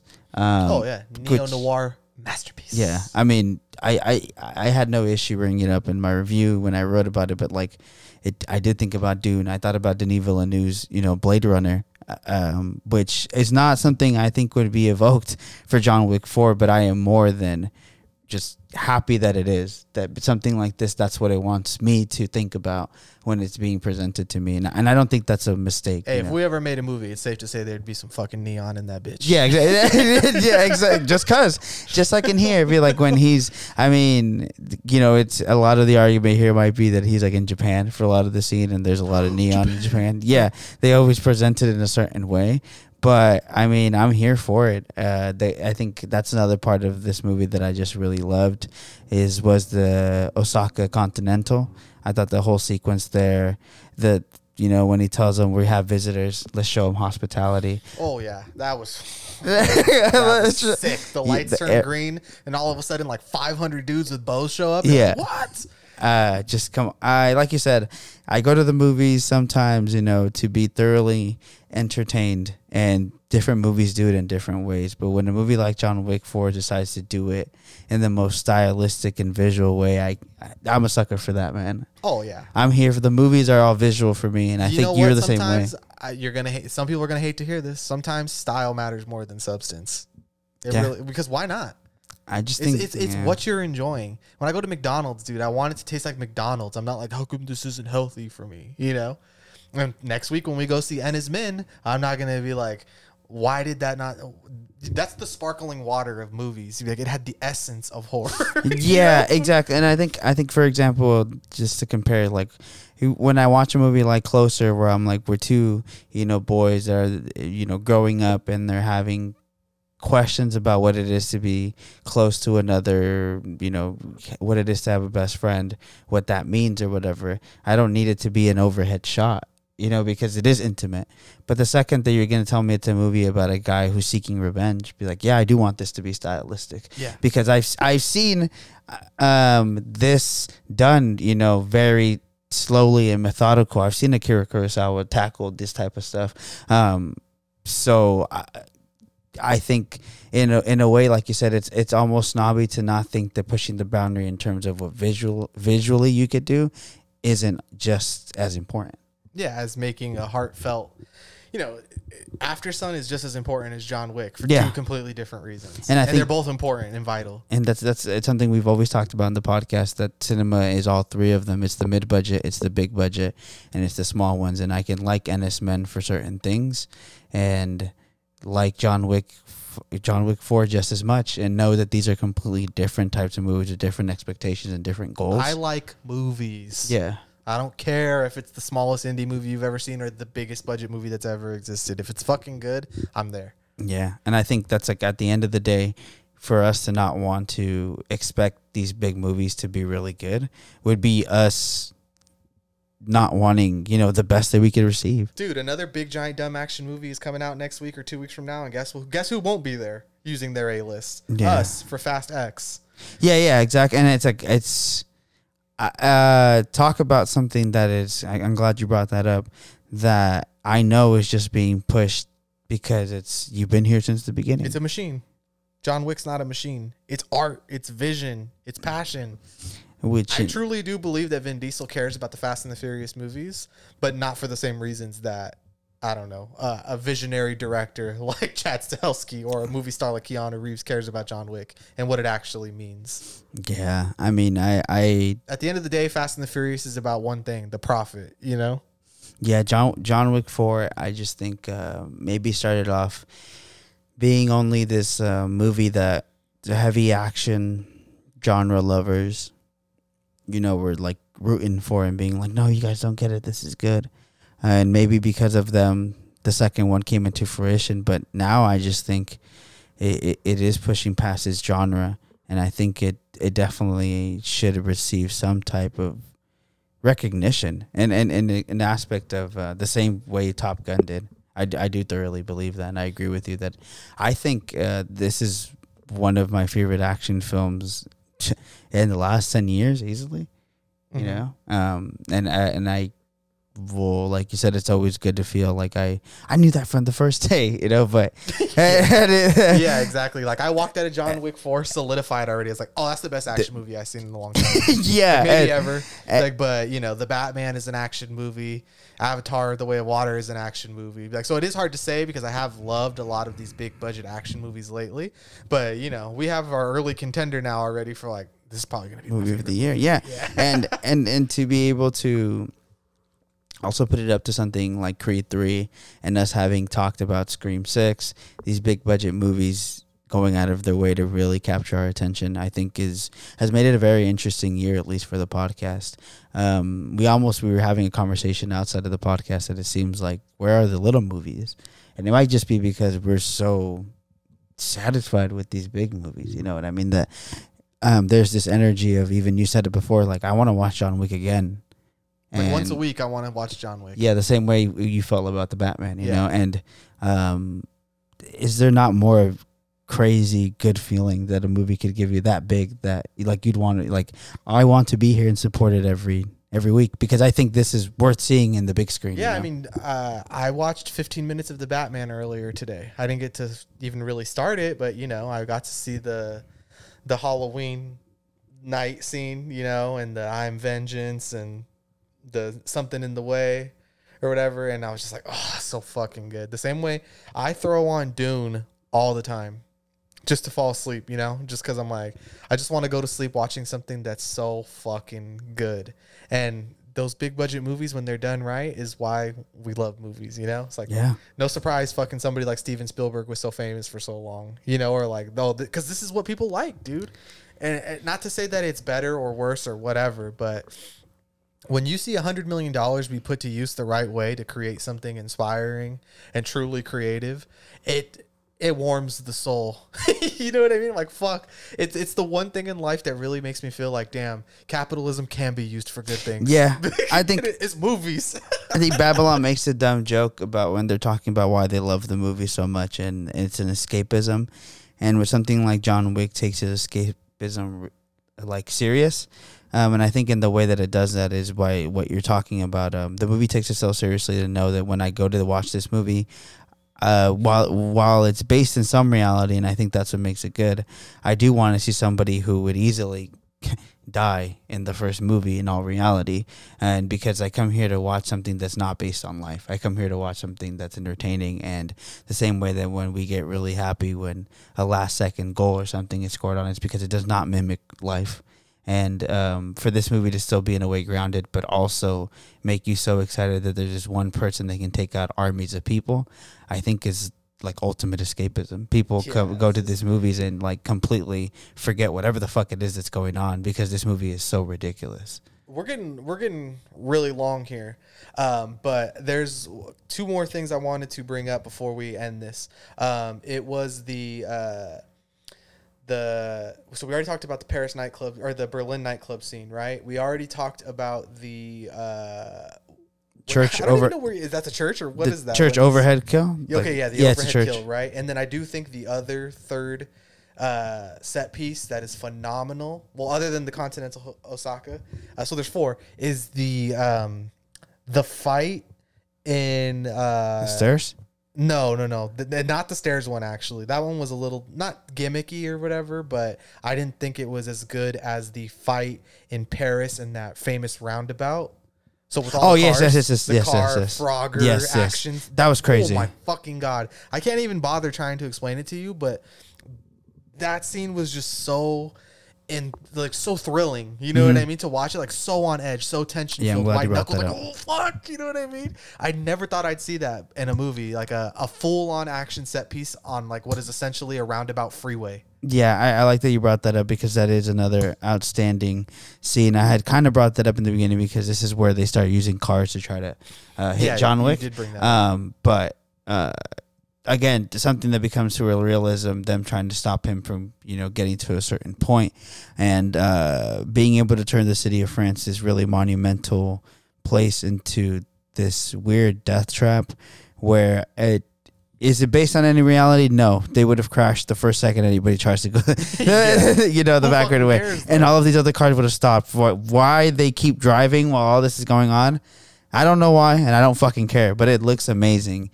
And there's just all this, like you said, I like that you brought up Frogger.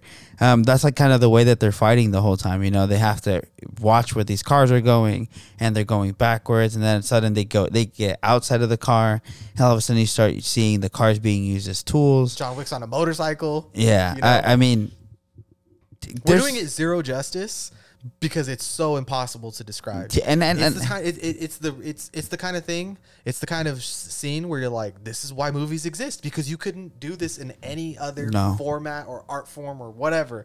Like, this is why we have movies. It's even things like this. Even if you wrote it in a book, you would imagine it differently. Yeah, exactly. So the last thing I wanted to talk about, no quick hits this week. This is full John Wick, baby. Is the future of the franchise, right? Because this is much like Mindy in Scream, we're in a full fucking franchise now. This is no longer just a trilogy. We have announced spin-offs. We have, is John Wick 5 gonna happen? So let's talk about it a little bit. There's a post-credit scene, which I didn't see because I remember when we walked out of the movie, me and you were laughing. I was like, what the fuck are people waiting for? It's not a Marvel movie. And then there ended up actually being one. Apparently Marvel's broken that is something they forefronted. Now, a lot of movies want a fucking post-credit had scene. a fucking post-credit Yeah, that's what I'm saying. So now it's like anything that can be considered franchisable or is in the same realm as Marvel can be like, oh, but wait, there's more. Yeah, there's just a little hit, right? So post-credit scene is Donnie Yen and Rina what was her name? Rina Sawayama, I believe. Yeah, there you go. you know, kind of if you've seen Afro Samurai, you would understand the reference of he kills her father, and then, you know, when you're ready for me, I'll be waiting for you. Much like Kill Bill, you know, this is a classic trope of action or kung fu movies, you know, is to have that. So we don't know if there's going to be more of them, which I kind of would hope if they decide to not go with more John Wick himself, because, wow, we've gone the whole episode without saying it. He fucking dies at the end of this movie, or does he? You know, we don't.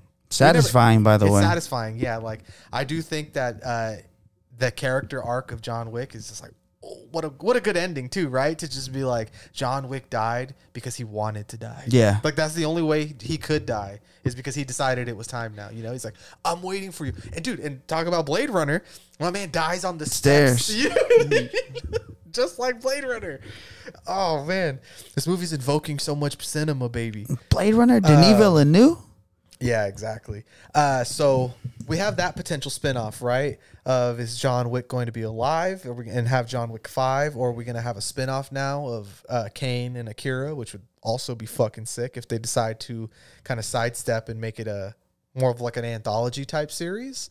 I don't think that this is going to be the end of Mr. Nobody. Do you agree with me that it does feel like there's more here than just he's a guy? I think now, yeah, especially the way that the film ends. Even if he's not supposed to be somebody's son, I'm Ray Skywalker.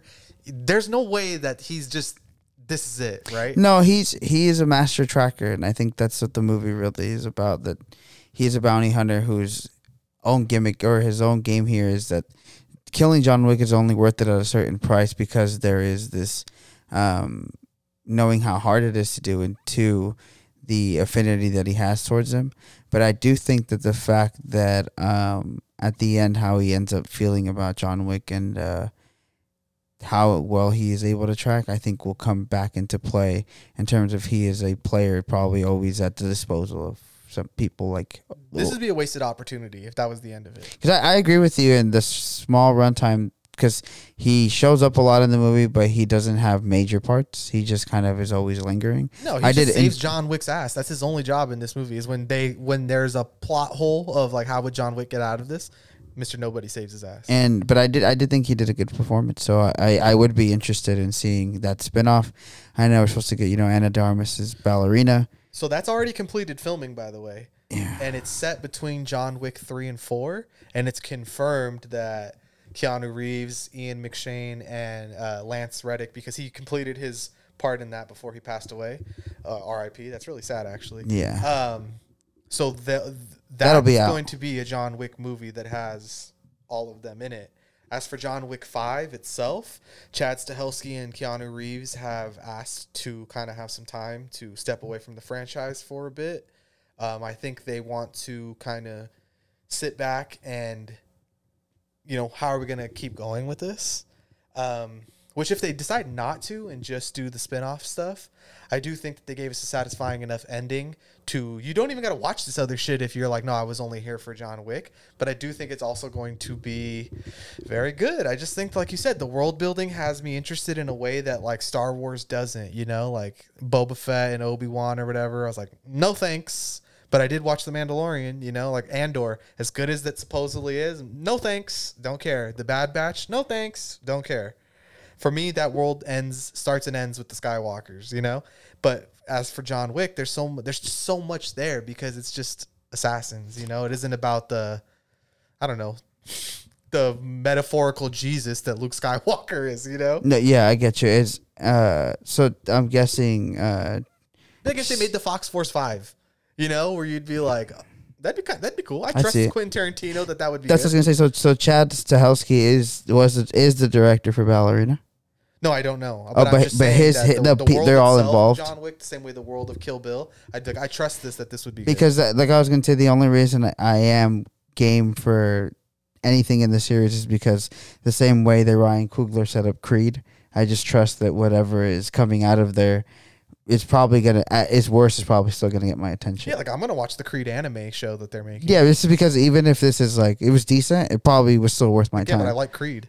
Yeah, exactly. Yeah. So Exactly. And Ana de Armas, I mean, when we talked about the Gray Man on the podcast, I talked about how much I couldn't Action. wait for more Ana de Armas action stuff. So Yeah. fuck yeah, let's fucking go.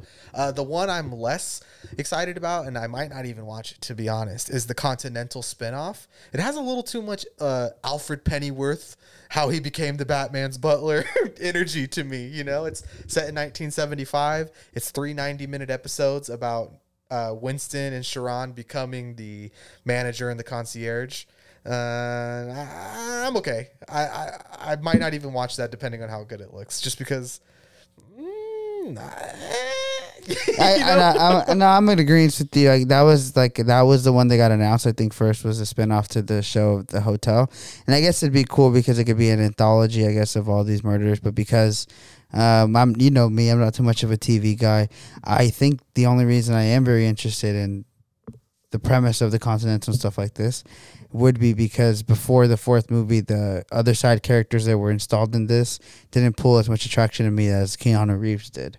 But I like Donnie Yen as much as I like Keanu Reeves. Yeah, exactly. Like the guy Zero or whatever, or like Common in the second one, even though I'm pretty sure. Well, do they allude to if he dies or not? Because John Wick's like, I did you a professional favor by telling him how to survive or whatever. Yeah, I don't think he did. Anyways, but even if he did, I don't care if he comes back or not. Yeah, even though like, I did like Common in that movie. And I think that he was pretty good at the time. And at the end of the day, I think it just comes down to because, well, yeah, you're cool and all, but John Wick would kick your ass. But Donnie Yen, we saw, no. I mean, he they're technically killed John Wick. Yeah, they're pretty equal. So yeah, well, superior. He killed John Wick. Yeah. And then this is something that the last thing I wanted to say about the John Wick 5 itself is that this is tracking already to make $64 million in its opening weekend, which would be the highest for the John Wick franchise so far. I don't think Lionsgate's going to sit around for too long and be like, hey buddy, you want to start printing money again? Like, come on, what are we doing here? Yeah. I hope it's enough. I hope they give them enough time to not be like, you know what, then fuck you. We have the power to make this without you, and that's what we're going to do. But also, I think they do deserve a break. I think to try to keep things going good, I think you have to let the director, the creative pieces to this film, tell you at what pace they want to work at. Yeah, I mean, if the ballerina movie and the possible Donnie Yen, Rina Sawayama spinoff type of stuff, if that stuff takes off, I do think we should let the actual character of John Wick. Where can he really go from here? Like, to bring him back would honestly feel like a cash grab. That would Which be is funny because it's like all movies are fucking cash grabs. That's why they make movies, right?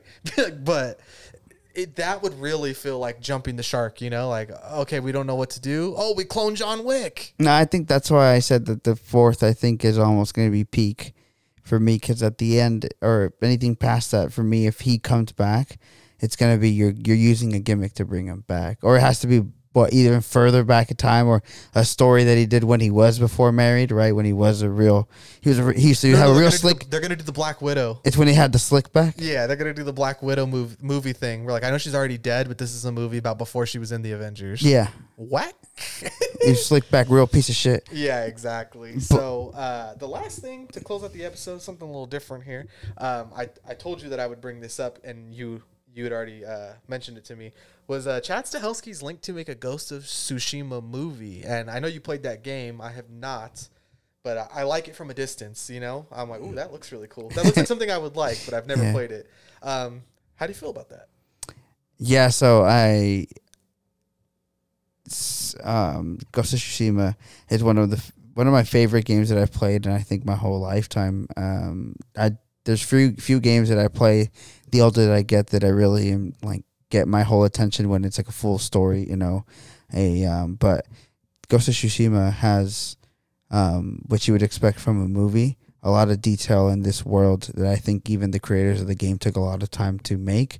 And I thoroughly enjoyed the world that is Ghost of Tsushima. And I think that when you have a director like Chad, who's done so well with the world building in John Wick, to be able to have him onto the project and attach him, I think is going to bring out the same good aspects that the creative devs did.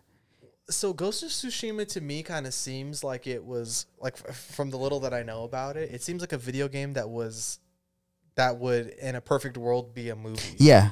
And I was gonna say is kind of going more is there's in the dev mode. There's a lot of creative choices that you can do with the cameras, and one of them is Akira Kurosawa mode, and it kind of just makes it look like a film grain 1950s movie.